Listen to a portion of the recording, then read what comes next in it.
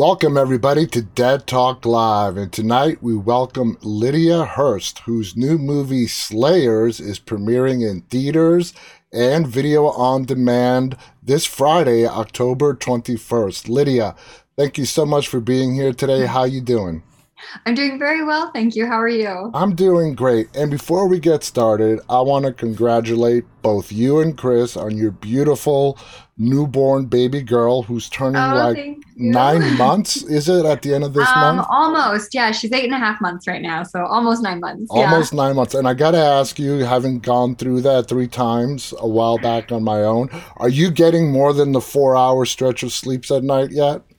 Yes, actually, she's always been a pretty good sleeper. I got really lucky. There have been the occasional nights where teething has only just started, so she's Okay. a little more irritable a few nights. But yeah, for the most part, she goes almost from 7 to 7. That is so awesome. I got to tell you a story with our firstborn. We have three.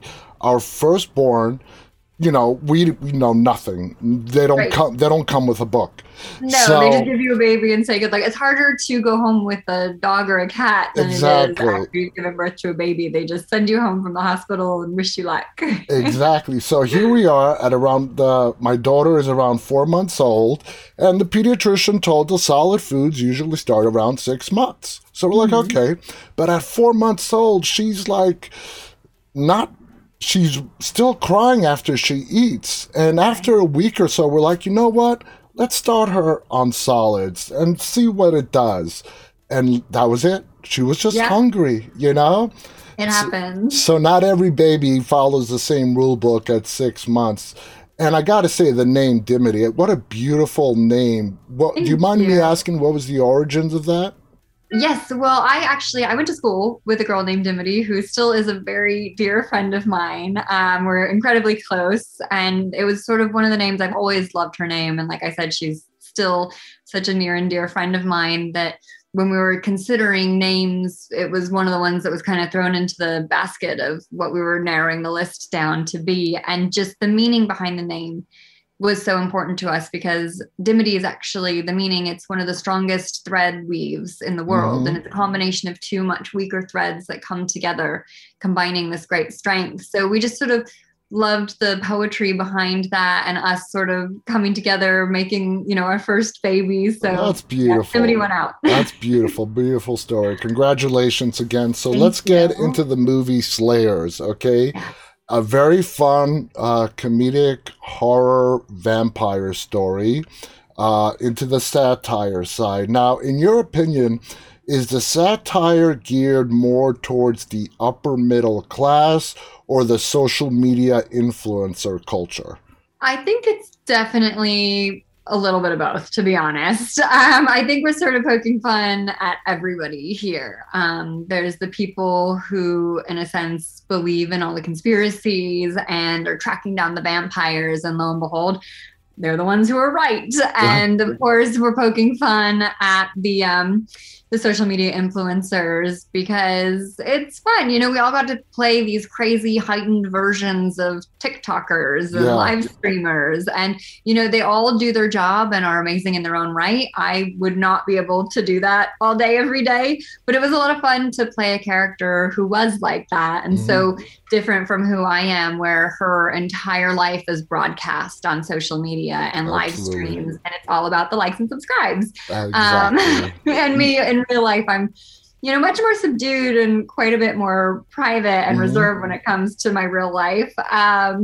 And then, of course, we have Malin's character and her husband, who they're just these great overlords, and turns out they're vampires. Hmm. And they've been around making billions of dollars. And in a way, they're trying to help save the planet, but at the same time, make it their own planet.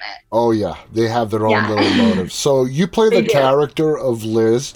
When we first are introduced to you in the film, you're engaged to be Yes. married. Now, when you first read through your character, what were your impressions of Liz? Liz, she's not an airhead, but she's definitely a vapid pseudo socialite, social climber, Hmm. want to be infamous media trendsetter. That's pretty much who she is in a nutshell. she has moments where she dives a little bit deeper, but there really isn't that much once you look beneath the surface when it comes to Liz. She, has her eyes on the prize. She has one main singular focus, and that is success, fame, infamy. Status, that's what's the most important thing to her, is money and status. When you were building her backstory, what helped you become Liz? What kind of backstory did you put for her? For Liz, it was just sort of one of those things where I worked on it quite a bit with Asher, and we decided that she obviously did not have close relationship to her parents, because if she had a good relationship with her parents, they probably would have made sure she had a more solid head on her shoulders. Probably. And she really just will do anything and everything she can to succeed and get that status and become infamous. And she thinks she's working hard at it, but the only thing that she's working hard at is taking everyone else around her down. Exactly. So she's a lot more diabolical and conniving and manipulative, and you sort of see that in the relationship between her and Jack's character and Kara's character when they're arguing about signing the papers and moving forward. And it was a lot of fun to kind of play with that. And, that leads me to another question that I had a little bit later on, but I'm going to ask you it now. In a lot of the horror movies, which you made such a successful career out of, it seems like you love playing the villain in the horror movies. I do. Do you? I think because it's so different from who I am in real life and at home. I mean, I'd like to think I'm not some evil master villain character, but I think it's fun to play these characters and really get into it and change yourself. Like with a lot of the roles that I do, I sort of change my personality, not off screen. I don't go totally method. But I change, and tap into different aspects of my personality. I change my hair color. I put in contacts for my eyes.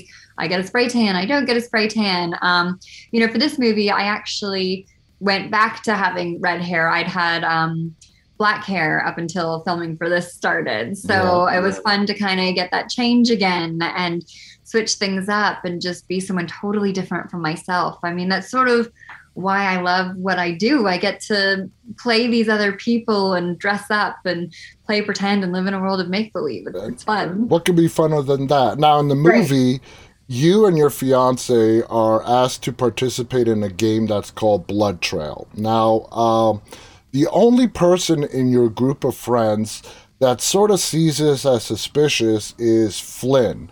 What do you think is it about Liz that just makes her disregard any fishiness to this whole thing and put herself and her fiance in danger, her friends in danger, just to go after the prize?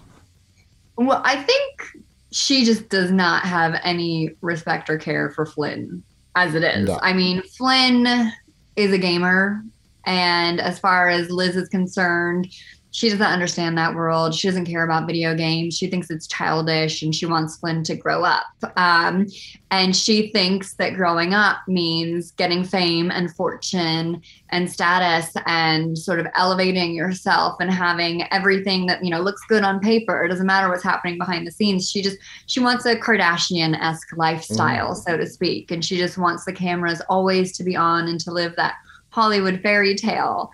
And so anything that Flynn says or suggests or brings up, Liz doesn't want to hear it. She just anything Flynn says is beneath her.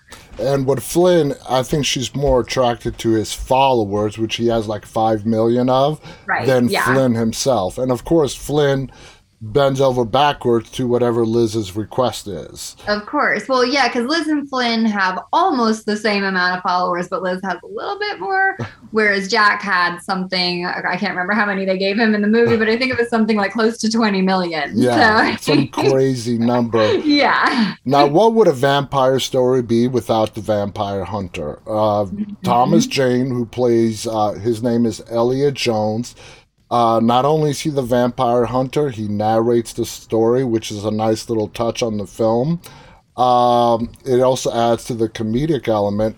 What did you think of this story being told through narration and those images, those random images that It were was given really throughout. fun and different. And Yeah. I thought that it really worked well with the social media element because if you're watching, I guess, YouTube, TikTok, and I don't know if people still use Snapchat in real life. I'm not good at think the they social do. media platforms.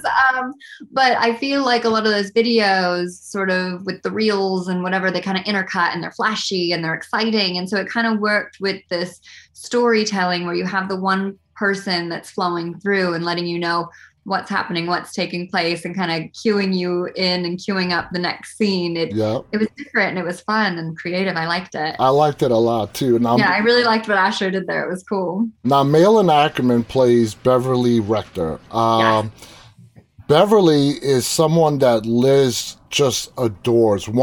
I think Liz wants to be Beverly. of course. What do you think about that? Beverly is like the face of Rector Media. She Mhm. is, and their whole enterprise. She is the epitome of perfection as far as Liz is concerned. That's who she wants to be. She's married to a wealthy man. She can do anything and everything. People will do anything for her at the drop of a hat. Like that's her ultimate goal in life, to be Beverly. And Yep. ultimately that's kind of what happens. Yeah, it It's is. not quite the way she expected it to. Now, your fiance Flynn is through a plot twist in the story. We find out that you guys were not just randomly selected. Right. His character plays a pivotal role to a sort of a plot twist. Yeah. Now, how easily Liz, for lack of a better term, turns on Flynn. What does that tell us about even more about her character? Does it just Liz would probably even take her future husband for everything he's got. I'm willing to bet that if the Stephen Rector character was going to leave Beverly, like Liz would have been like, okay, like she does not care about or look out for anyone but herself. Like she really does not have any redeeming qualities. She was a lot of fun to play, but she is not a good person. Now, there's a great showdown towards the climax of the film between you and Flynn. Yeah, that was so much fun. Tell us what it was like to shoot that sequence. It was a lot of fun. It was super action packed. We didn't have stunt doubles for that because there's a whole fight between the Elliot character, Thomas Jane, and then me and Kara Flynn. Yeah.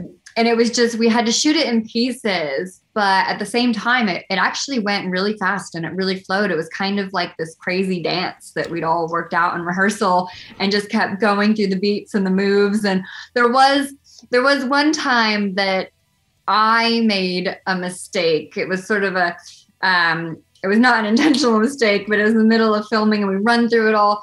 But without giving anything away, something comes flying at my face, but I reached up a moment too soon to grab it, and it went straight into my hand. And my God. It was one of those moments, it goes into my hand, and we're sitting there, and she and I just made eye contact, and I was like, ow. Oh no.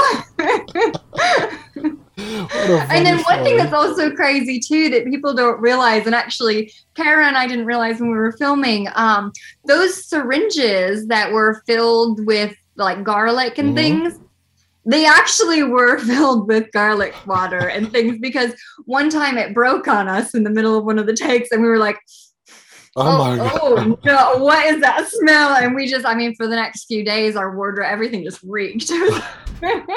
That is funny. It was gross, but it was fun. So, Kay Asher Levin directed this film. Yeah. What'd you think about how Asher likes to work with his actors?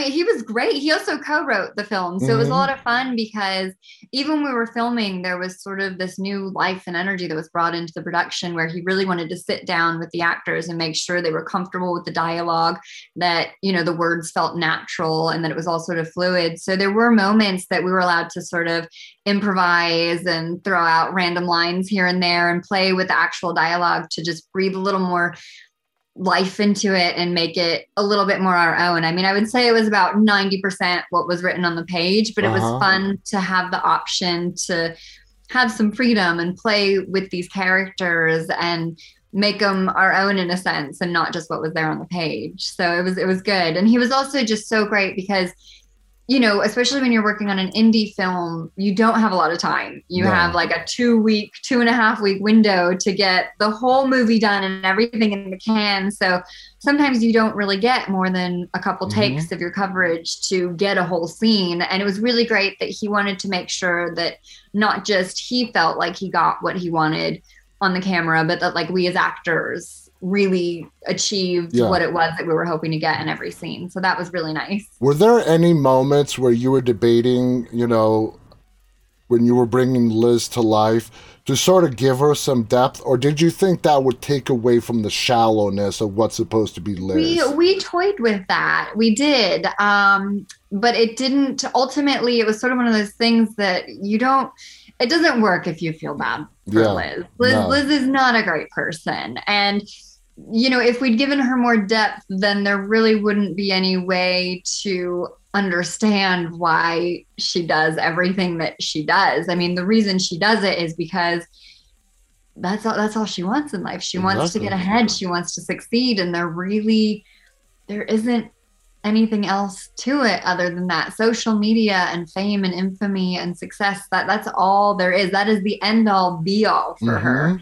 And unfortunately, there probably are people like that who exist in the world. So. I can vouch to that. Now, in the whole genre of horror that you've done quite a few movies in, as a fan of horror, do you have any particular subgenre? Like, is it horror comedy, psychological, paranormal? What do you enjoy watching? I honestly love all of them. And I know that sounds so weird to say, but I pretty much consume some form of horror all day, every day, whether I'm reading a book or whether I'm watching true crime or, you know, it really depends. I love a lot of foreign horror, particularly Spanish. But yeah, it really depends on my mood. I know that sounds weird to say, but I watch a lot of everything and I try to make sure that I'm seeing everything that's out there. And that's also why, you know, how and why I got so involved with Screenfest, because I get the opportunity to see so many fascinating, cool, and unique films that I otherwise might not be able to see. Exactly. And it's pretty amazing. Yeah. Before we go, I want to give a shout out to another movie that came out this year that you were in, and that is Titanic 666. It's available on Tubi. That was fun. And that scene where you emerge from inside of another, man, that was wow. It was really, that was the last movie I filmed. I think I was about 6 months pregnant during that. And it was the last movie I did before I was put onto bed rest and I couldn't move anymore. And it was so intense and so much fun. Have you done any movies this year, or you're still? I have. Awesome. Yes, I was actually back on set 8 weeks postpartum, which is crazy to think Wow. of because I had, you know, it's scary. I had to have an emergency C-section. So then to be like, oh my gosh, I was on my feet already making another movie, but I couldn't say no because I got to work with Tony Todd, who, I mean, come on, how many times are you going to have that opportunity? He's amazing. He's a legend. So I couldn't say no to that. And it was really cool. And I'm excited. It's called Werewolf Game, and it's kind of based on that party game that people play. Awesome. I can't wait to see it. Lydia, I want to thank you so much for coming on here. Again, guys, the movie is called Slayers.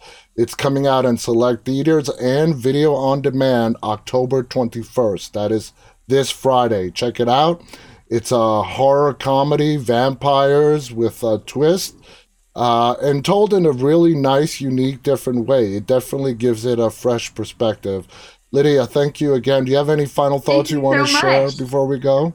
I mean, I don't know. I feel like we covered a little bit of anything and everything. But, you know, I'm happy to come back on if you ever think of anything else. Definitely. Absolutely. Thank you so much. I want to thank our audience who's tuning in live and those of you who'll be watching this later on. On behalf of Lydia Hurst and myself, stay safe and stay walking. Good night, everybody.